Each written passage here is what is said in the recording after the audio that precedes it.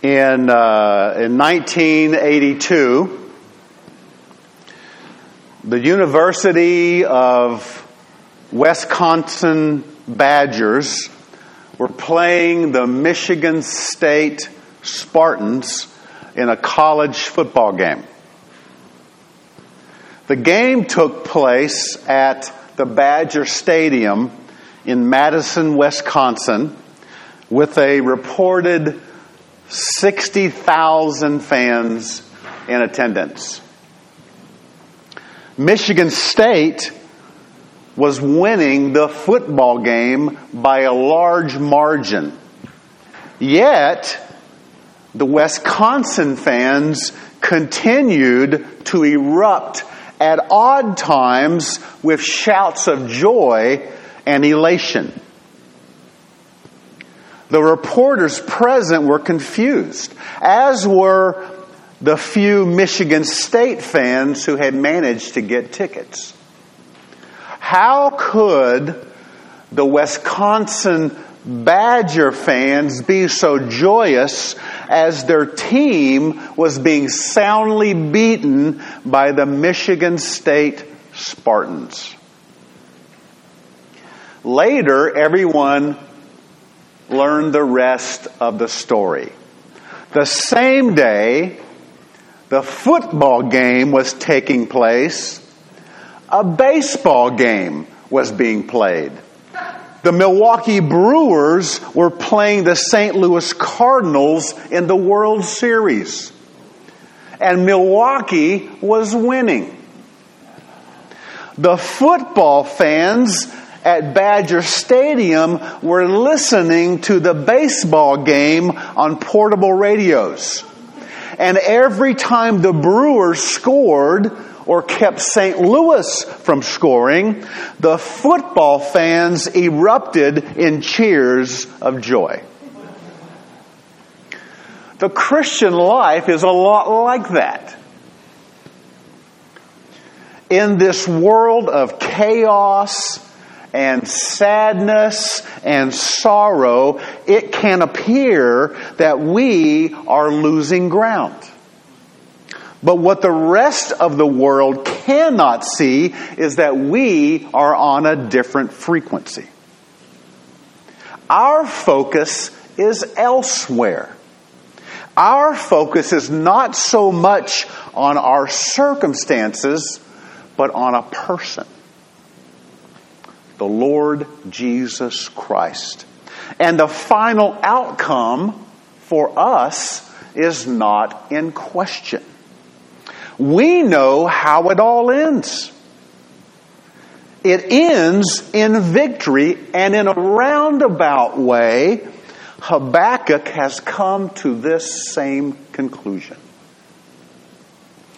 We have made it to the end of this little book by Habakkuk, which records this conversation between God and the prophet Habakkuk.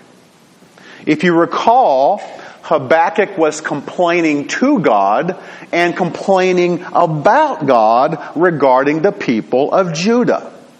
Habakkuk didn't like what he saw in the nation, for its people, God's people, these are God's people, had become wicked and violent and corrupt.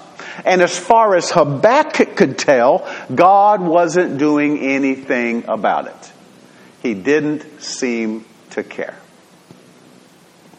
Well, God responded to Habakkuk's complaint and explained he was aware of the behavior of his people.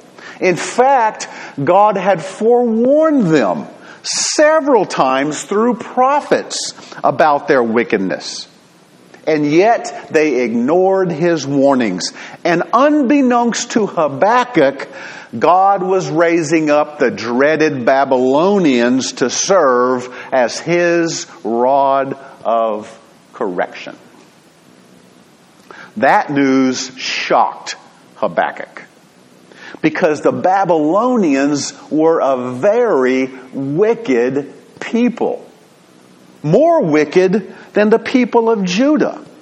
And how How could he understand how a good and holy God could use an evil people for his divine purposes? He could not get it. God is righteous. But this did not seem to be right to Habakkuk.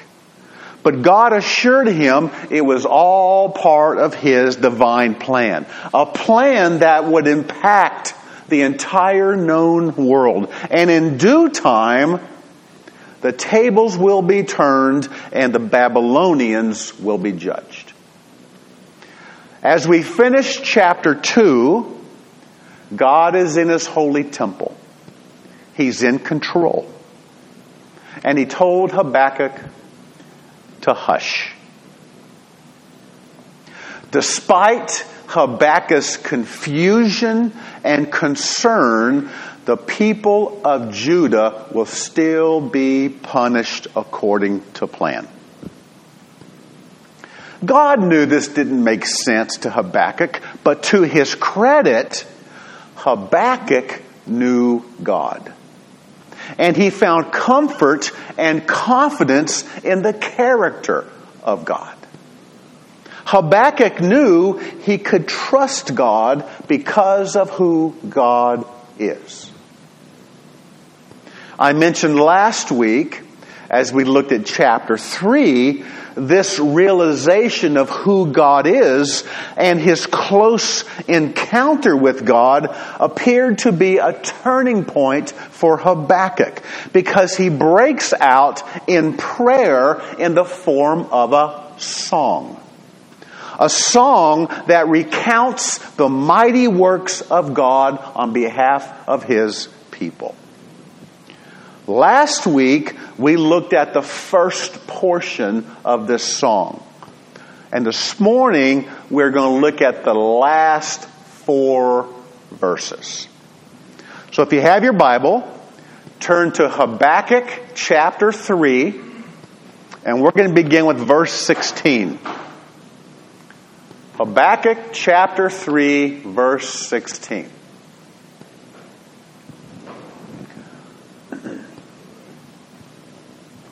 Are you there? Okay. My Bible can just fall over this Habakkuk. Oh. Habakkuk chapter 3, verse 16. Here we go. This is Habakkuk speaking. I heard, and my inward parts trembled. At the sound, my lips quivered. Decay enters my bones, and in my place I tremble, because I must wait patiently for the day of distress, for the people to arise who will invade us. I had to wrestle with this passage a bit, because depending on how you read it, depending on your version, and considering the context of it, determines what Habakkuk is actually trembling about. We know that God had told Habakkuk about the Babylonians. God is raising them up for a divine purpose to discipline the people of Judah. The Babylonians are described as an arrogant and brutal and merciless people, and there is no stopping them. They're coming. They're coming. Habakkuk knows that many people will be taken into captivity, and many others will be slain. Trouble is on the way for the people of Judah. Habakkuk knows this is really going to happen just as God said it would. It's sobering to think about. And those thoughts of this coming invasion would leave anyone shaking in their boots. But in this case, I don't think the Babylonians are the reason for Habakkuk's trembling.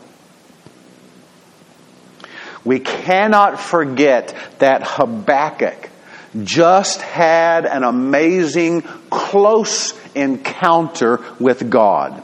And just like in many passages throughout the Bible, those who have had close encounters with God are left trembling and oftentimes collapsed on the ground, for they cannot stand before God. Habakkuk had a brief glimpse of God's glory and holiness and power as he considered the mighty works of God in the past. He saw God in the rearview mirror, so to speak. And he's completely overwhelmed to the point that he feels his body is going to shut down. Habakkuk may be afraid of the Babylonians, and that could very well be the case.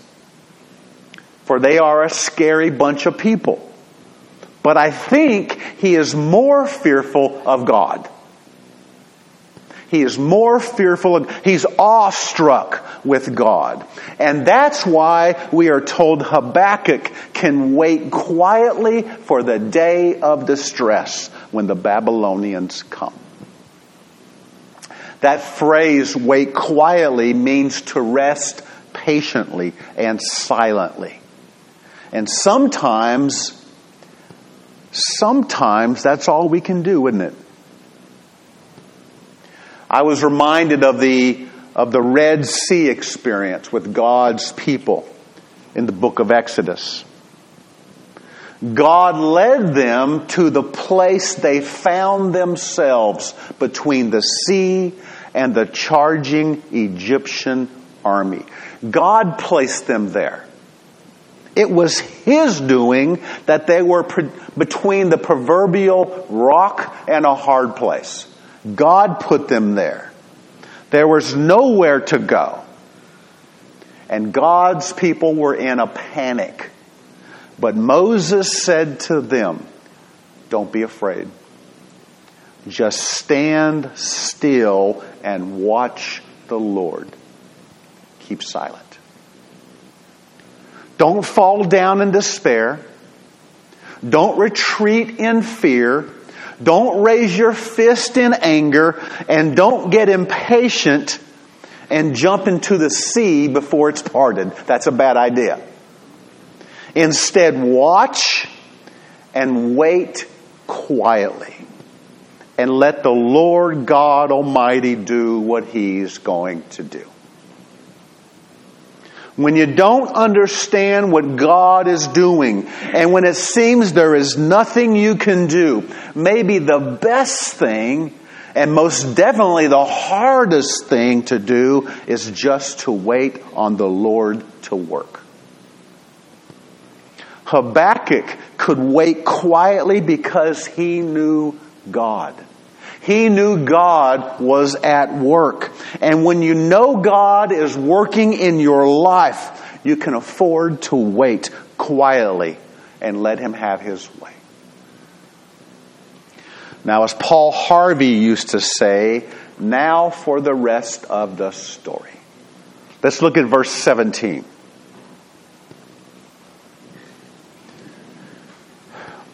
Though the fig tree should not blossom, and there be no fruit on the vines, though the yield of the olive should fail, and the fields produce no food, though the flock should be cut off from the fold, and there be no cattle in the stalls. Let's stop right there. This isn't a very rosy picture that Habakkuk is painting for us, is it? He's describing a complete meltdown, which is a result of the Babylonian invasion that is coming. In those days, the people in that culture and society relied heavily on agriculture. And figs and grapes and grain and olives were a staple. They raised sheep and cattle. It was their livelihood. And it will all be gone. The Babylonians will take everything of value to them and leave the land completely desolate. Judah will be wiped out, and everything they rely upon, everything they hold dear, will be gone. Habakkuk is facing these terrible facts. They will lose absolutely everything after the Babylonians are done with them. And amazingly, Habakkuk says in verse 18, "Yet I will exult in the Lord. I will rejoice in the God of my salvation." This is a beautiful passage that shows us what faith looks like when nothing seems to be going right. Habakkuk acknowledges that the Babylonians were coming, and he's still unnerved about it. I get it. He's human. He's imagined, or he has seen a vision of the land becoming desolate, the buildings destroyed, the farms and the orchards devastated from the invasion. But in the midst of this horrible destruction, Habakkuk declares that even if everything he relied upon failed, if everything that gave stability to his life crumbled, if nothing seemed to be going right in his life, yet, and that is a big yet, he's going to focus on the God he knows. The one he has described as the God of my salvation. Sometimes we might think, if God is so great and powerful, why am I going through such a hard time? Implying that our God is only a God of the good times. Maybe Habakkuk had thought that way, but later he realized this was all wrong because the God of the Bible is just not the God of good times. And now he can say, "Lord, I know you are strong. I know you are mighty. And if we are in dire circumstances, that does not change who you are. You have a good reason for what you are doing. You are in control, so I will praise you still and even rejoice in you." Was Habakkuk taking joy in his circumstances? Absolutely not. Who would? Instead, he was taking joy in the God of his salvation in the midst of his circumstances. It's about his focus. Warren Wiersbe explains it this way. If Habakkuk looked ahead, he saw a nation headed for destruction, and that frightened him. When he looked within, he saw himself trembling with fear. And when he looked around, he saw everything in the economy to fall apart. But when he looked up by faith, he saw God. And that made all the difference. That made all the difference. It's all about Habakkuk's focus. Sure, he is aware of his circumstances. He's not blind to reality. He's facing the facts. But he can't lose sight of his God, who is seated on the throne and in control when things seem out of control. Habakkuk's focus was on the God of his salvation, who is not out to destroy his people, but rather to correct them and draw them to himself like a loving father. Then Habakkuk continues in verse 19. And he says, "The Lord God is my strength, and he has made my feet like hinds' feet, and makes me walk on my high places." Then it says, "For the choir director on my stringed instruments." So we know this is a song. I like what Habakkuk tells us here. It's not that, pay attention, it's not that the Lord gives us strength in our hard times like a vending machine, but rather the Lord gives us himself. And it's in him our strength is found. Strength is found in a person. The Lord God is my strength. And when we rely on him in our difficult circumstances, we are told he will make us sure-footed, like a deer scampering up the mountains to find safety. When we began this book, chapter 1 was filled with questions by Habakkuk for God.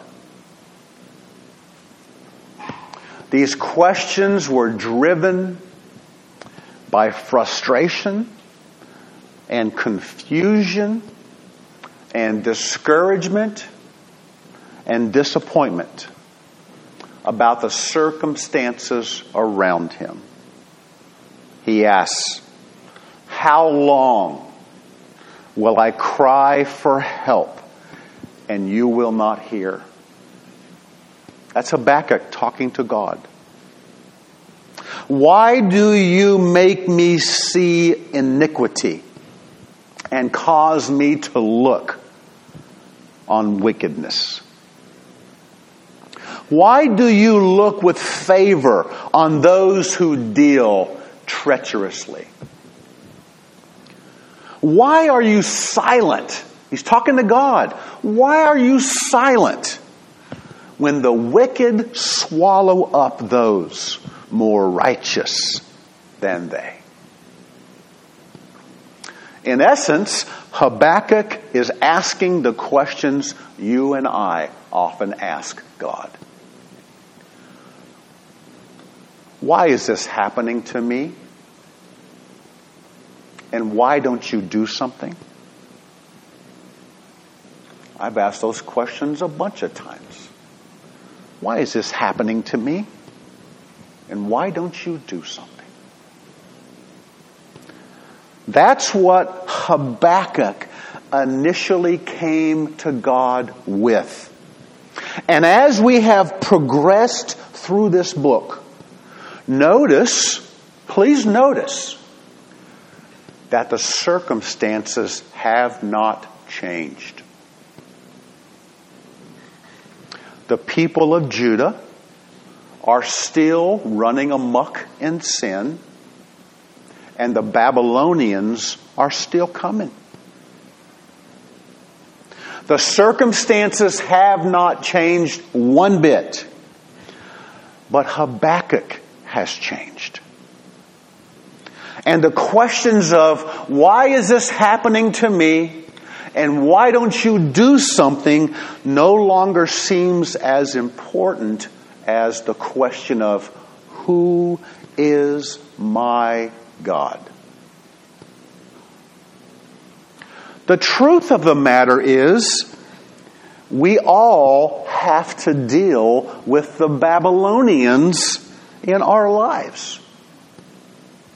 In varying degrees, we all face adversity and hardships and trouble at some time or another. And when trouble comes our way and there seems to be no end in sight and things don't make sense, it's so easy to get fixated on the circumstances around us and become so consumed with the desire for answers to our questions that we lose sight of God, the God of our salvation, who is ultimately in control of our circumstances.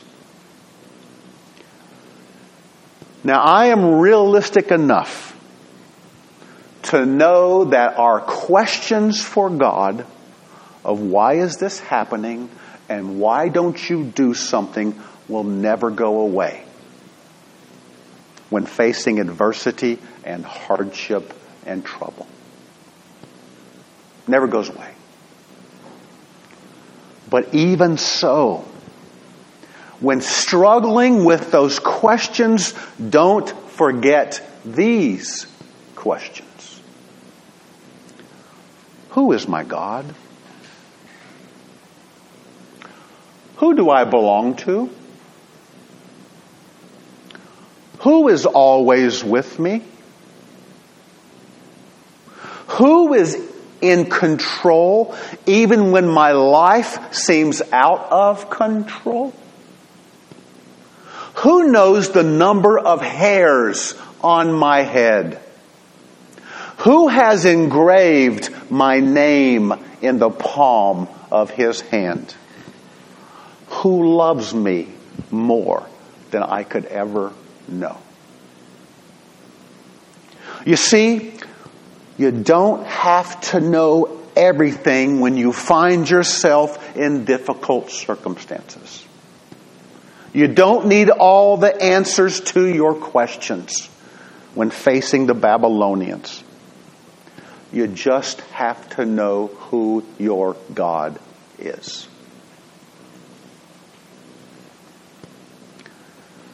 Rick Warren is the pastor of Saddleback Church in California. He's the author of the book, The Purpose-Driven Life.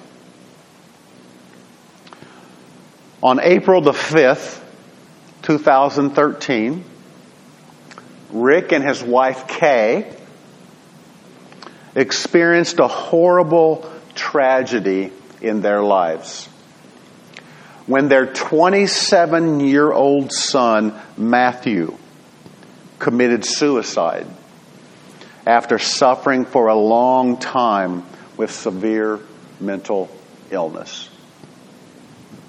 In July 2014, Kay Warren put to paper what she was thinking about on what would have been Matthew's 29th birthday. And here's what Kay wrote. On July 18, 1985, I gave birth to our beloved gift of God, Matthew David Warren. Holding him in my arms that morning, I had no idea how dark the journey would get for him and for those who love him. All I knew that bright morning was that I was madly in love with him and could see nothing ahead but a mother's dreams of a good life for her son. I remember Easter 1985. I was sick in bed, unable to go to church. Rick took the kids to church, and I stayed by myself for a few hours. The TV remote was by my side as my only companion. Somehow, I dropped the remote and couldn't retrieve it. So there I was, alone on one of the most joyous holidays with not even a TV preacher to keep me company. Full of anxiety and fear for myself and my unborn child. I painfully reached for my Bible, and it fell open to Habakkuk chapter 3, verse 17 through 19. Though the fig tree does not bud, and there are no grapes on the vines, though the olive crop fails, and the fields produce no food, though there are no sheep in the pen, and no cattle in the stalls, I will rejoice in the Lord. I will be joyful in the God, my Savior. The sovereign Lord is my strength. He makes my feet like the feet of a deer. He enables me to go on the heights. This was a word from the Lord to me. And I determined that even if my worst nightmares came true, if my baby died, or I never walked again, that I would trust in God my Savior. I would rejoice in the sovereign Lord. Matthew David Warren was born, and everything seemed fine. But by his first birthday, we began to wonder. By his second and third birthdays, we knew he wasn't like his older sister and brother. When he took his life, after battling and fighting so hard for decades, a friend sent me Habakkuk chapter 3, verse 17 through 19 in a sympathy card. She had no idea this passage was incredibly significant to me. But it was a fitting bookend to his life. Because I had feared for years that he would take his life, it became his greatest pursuit and my deepest anguish.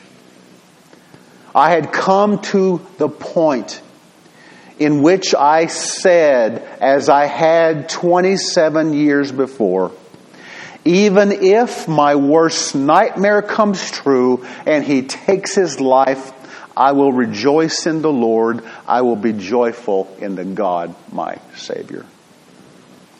So today, his 29th birthday, through weeping, I shout it to the watching universe, I will rejoice in Lord.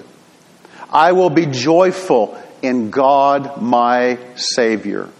My heart remains wounded and battered, but my faith is steady.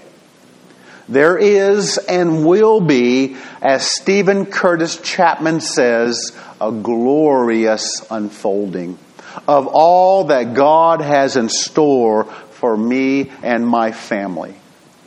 God is faithful to His promises of rebuilding and restoring the ruins.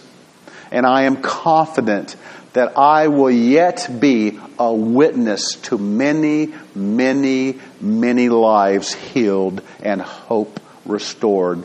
All because of my beloved gift of God, Matthew David Warren. I miss you, darling boy, but it will be just for a little while. This is a mother who lost one of the dearest people in her life, who faces a very painful and gut-wrenching reality, probably on a daily basis. And yet, big yet, and yet, she does not lose sight of the God of her salvation and the hope He brings. What if,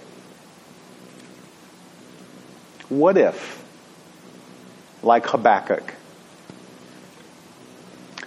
everything you relied upon failed?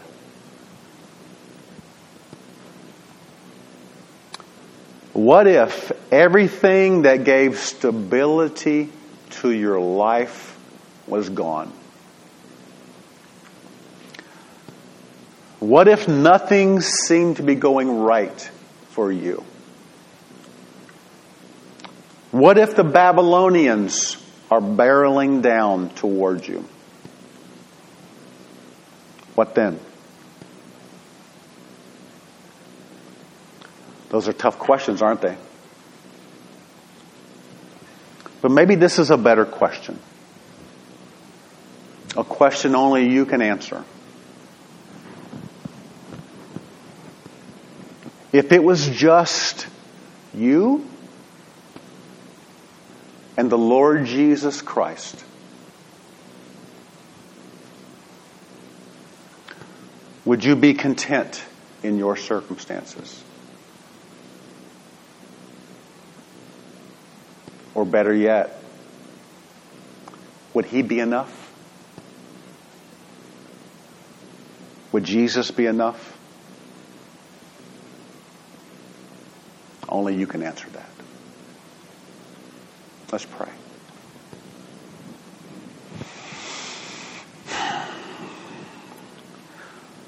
Father, I thank You for the truth of Your word. It's a hard word. This is a hard book, Lord.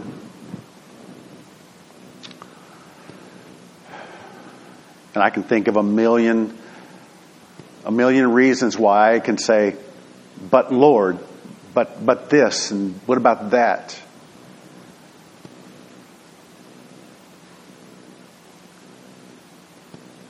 But ultimately, it just comes right back to You, doesn't it? Jesus, I hope You are enough for me. I hope You're enough. Honestly, Lord, I don't want to be in a situation where I lose everything and everyone. I don't want to be in a situation where my life crumbles around me. I don't want to be there. Don't even want to think about it. But Lord, if I was there, would You be enough? Even I have a hard time answering that, Lord. I would hope so. I hope I don't find out, but I hope so. But Father, help us to know You better. Help us to know who You are. Help us to know how much You love us. Help us to know how in control You are. Help us to know we can trust You.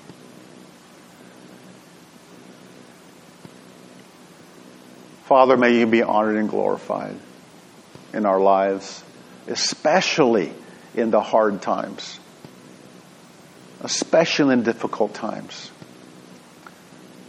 Father, help us to not be so focused on our circumstances. I'm not minimizing the circumstances, but Father, help us to be focused on You, the God of our salvation. May You be lifted up. May You be honored and glorified. In Jesus' name, amen.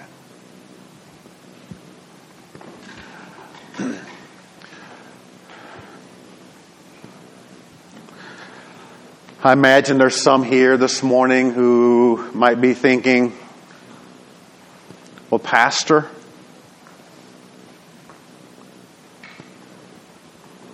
you don't walk in my shoes. You don't know the trouble that I've experienced. You don't You don't understand my losses. You don't understand my health issue. You don't understand my condition. You don't get it, Pastor. You don't understand. And my answer is, you're right. I don't walk in your shoes. I can't even begin to understand. Habakkuk might. Habakkuk might. Kay Warren might. They might. But I know who does. I know who does understand. Who suffered more loss than any of us did. Who experienced more pain than any of us did. Who experienced more sorrow than anyone did.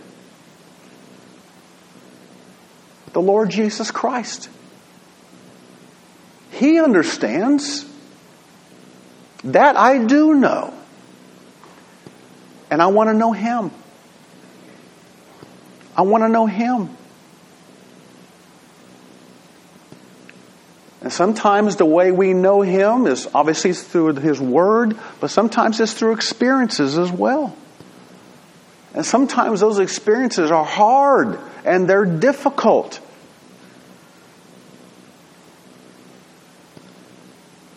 He wants us to know Him. That's the only way Habakkuk got through this, was to know his God, the God of his salvation. As I pointed out, the circumstances did not change for Habakkuk at all. But Habakkuk changed. He remembered who he was dealing with. He is the Lord God Almighty. And we can, just like Travis said earlier, good sermon, Travis. It's like, but yeah, it boils down to when the dust finally settles, and things don't make sense, things don't seem right. God, where are you? God, why don't you do something? The same questions that never go away. When the dust finally settles, what are we left with? I've got to trust you, Lord. It always comes back to that. I've got to trust you, Lord. And we're not going to trust someone we don't know. Right? You're not going to trust someone you don't know. I plead with you. Get to know Him. He's not a vending machine. Give me strength today. Give me that. And He's not a vending machine. Everything is found in Him. It's about knowing Him. I plead with you. Get to know Him in prayer. Sign up for the 24-hour prayer, but get to know Him in prayer. He can actually impress your heart, even in prayer when you're talking to Him. Get to know Him in prayer. Get to know Him in your Word. He speaks to us through experiences. Get to know Him. He is the God of your salvation. Get to know Him. I hope this morning the message spoke to you, either mine or Travis's. I know some of you are going through difficult times. Absolutely, I know that. I know my God too. Not minimizing your trouble at all. That's why Apostle Paul said, I can be content in all things, because he knows the God of his salvation. I hope you know the Lord Jesus Christ as your Lord and Savior. If you don't, I would love to introduce you to Him. Maybe you're looking for a church home. Or maybe there's just something you just need to unload to the Lord. He already knows. But let Him know. Talk to Him. Talk to Him. However the Lord is responding to you this morning. However He's talking with you. Just be obedient and respond to Him in kind. Thank you for being here this morning. Let me pray for our offering, and also pray for our fellowship lunch out there. Again, just another reminder to sign up for the prayer vigil that's coming up. Yes, sir? Oh, yes. And Linda Briggs is heading to Missouri tomorrow. We pray for safety for her. I don't know why Missouri, but, okay, so it could be Montana or something, but we'll be praying for you as well. So, Father, I thank you, Lord, for this morning. Thank you, Father, that we're here gathered together. And, Lord, I pray that what was done was honoring to you. Lord, I pray that what was done in a heart of worship. Thank you, Lord God, for being who you are. You are trustworthy. You are the God of our salvation. Lord God, we love you. Father, I thank you that in our worship, we're able to give back a small portion of what you've blessed us with. Father, bless our tithes and our offerings and our gifts. Help us, Lord God, to use your money wisely. Father, give us wisdom and insight as we carry out your business with your money. And Lord, bless the giver of the tithes and offerings. Lord, I also pray, Lord, for our fellowship lunch. Lord, I pray there would be sweet fellowship. We'd have a good time with one another. Bless those who brought food, who prepared food. Bless it to our bodies. And Lord, also I pray for Linda as she leaves here and heads to Missouri. Lord, I pray that she would have a good time there. Lord, that it would be beneficial to her and to who she visits. But Lord, I'm also praying that you bring her back. So Lord, I thank you for who you are.